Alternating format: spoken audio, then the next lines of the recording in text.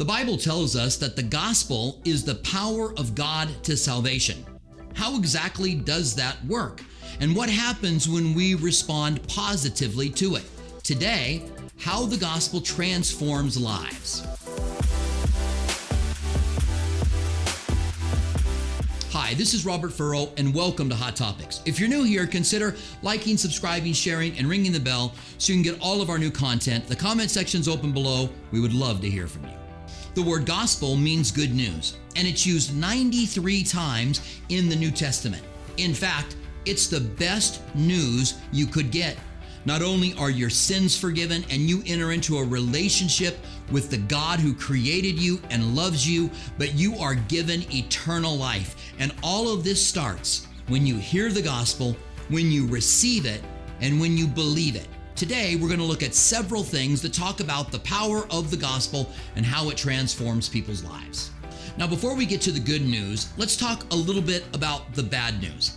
The Bible tells us that all of us have sinned and fall short of the glory of God. Some people think they're okay because they go to church. I go to church, therefore I'm a Christian. But it's been said that going to church doesn't make you a Christian any more than going to McDonald's makes you a hamburger. Jesus said, "Not everyone who says to me, 'Lord, Lord,' is going to enter the kingdom of heaven."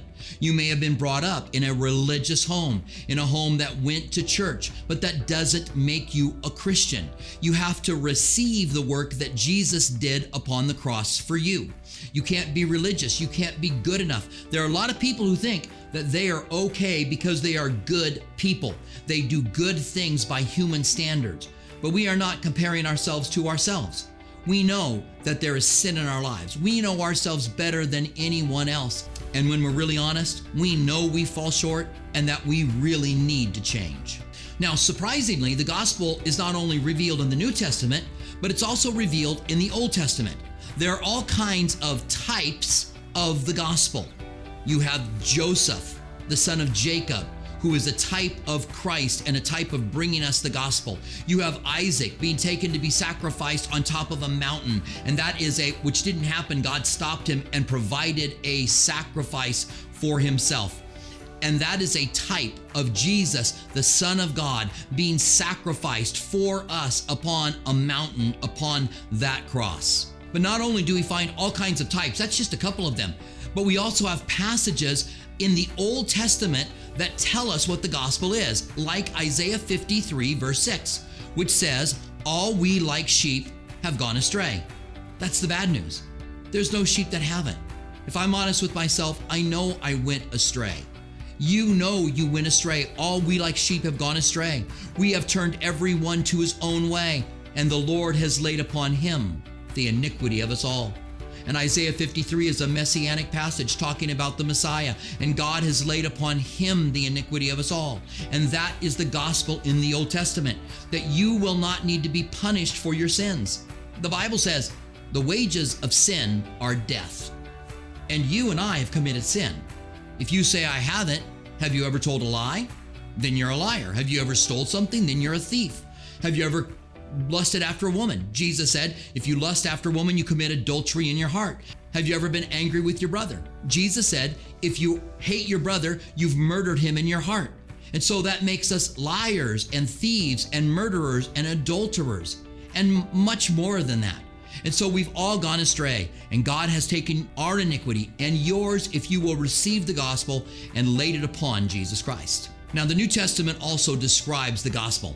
And one of the best place that it does that is 1 Corinthians chapter 15, verses 1 through 4, which says this, "Moreover, brethren, I declare to you the gospel, which I preached to you, which also you received, and in which you stand, by which you also are saved." Listen to the way that's worded. Which you received, by which you stand, which you are also saved. This good news that you hear has the power to change your life and save you. It goes on to say, "For I delivered to you first of all that which I received. For Christ died for our sins according to the scriptures." The Old Testament foretold that he would die for our sins. It wasn't an idea that the church came up with afterwards, but they tell us exactly what Christ would do. And then it says, not only that he died for our sins according to the scriptures, and that he was buried and he rose again on the third day according to the scriptures. The Old Testament even foretells, prophesies his resurrection from the dead, which is amazing. It goes on to say, after that he was seen by over 500 at once, of whom a greater part remain to the present, but some have fallen asleep. So Jesus appeared to people who, by the way, were alive, many of them, when 1 Corinthians was written, so that people could have objected to it. Now let's take a look at a few things that the Bible says that the gospel does. First of all, it is the power of God to salvation. Listen to Romans 1:16 and 17. Paul said, "For I am not ashamed of the gospel of Christ, for it is the power of God to salvation for everyone who believes." Once you receive the gospel, you believe it. It's not just believing God exists, but you actually believe the gospel and receive him. It says, for the Jew first and also for the Greek. So it's everyone. For in it, the righteousness of God is revealed from faith to faith, as it is written, the just shall live by faith. So you believe God, you have faith in him, and you will be justified by the gospel of Jesus Christ, that he died on the cross, that he rose again, that he did it as a sacrifice for you. That little baby that was born, that was laid in the manger, came, that he would die on the cross, and that is the gospel of Jesus Christ. The second thing is that the gospel is not in persuasive words.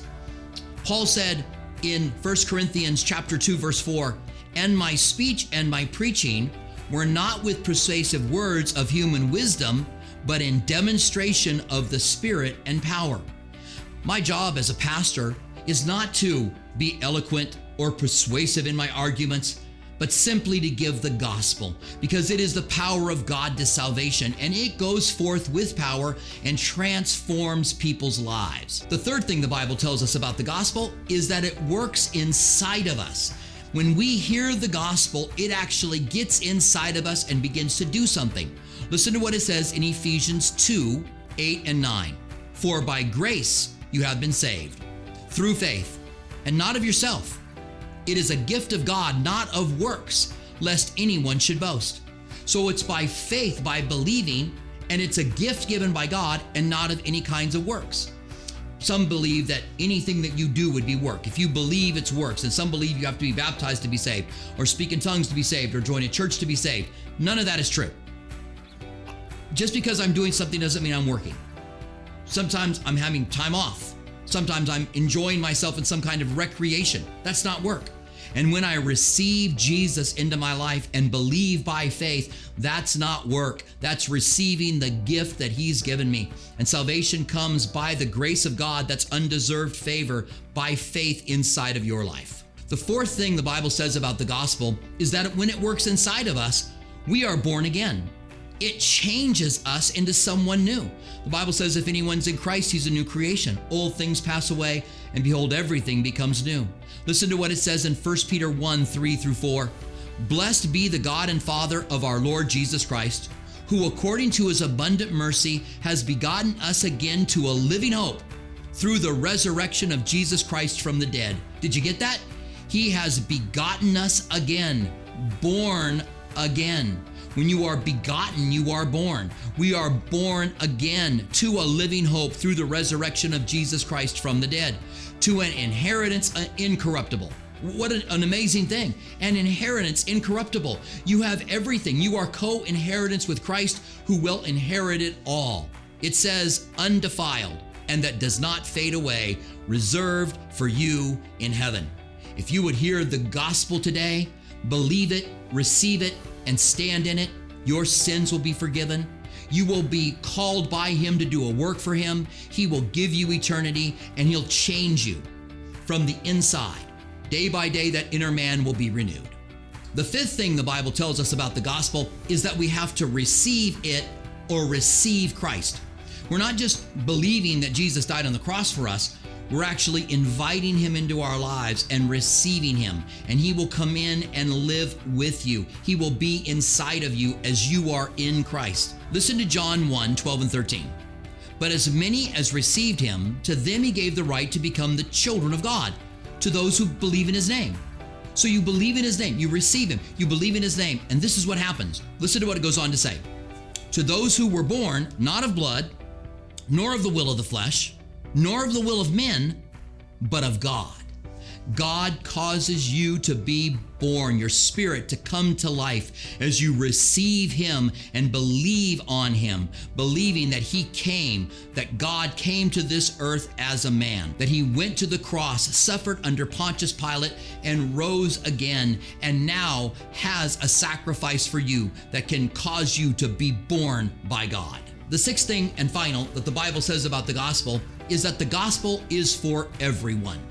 You might be listening to this and going, well, it's not for me. The gospel is for other people, but not for me. No, if you will believe and receive, then you will be saved. Listen to what it says in Romans 10, 9 through 13. That if you confess with your mouth that Jesus is Lord and believe in your heart that God has raised Him from the dead, you will be saved.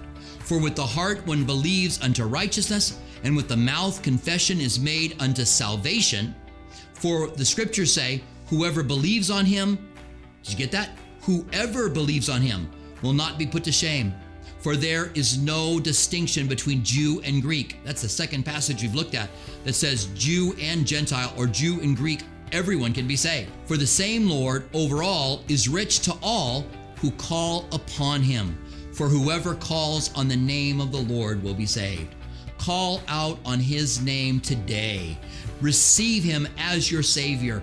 Believe in Him. As you give your life to Him, even if you're by yourself, you will be transformed and changed. And the gospel, which you've heard here today, will transform you and cause you to be born again, and you will be saved by the power of the gospel of Jesus Christ. And you'll be introduced to the Creator of the universe, who will now take up residence inside of you, and your body will be a temple of the Holy Spirit. God bless you. We'll see you next time on Hot Topics.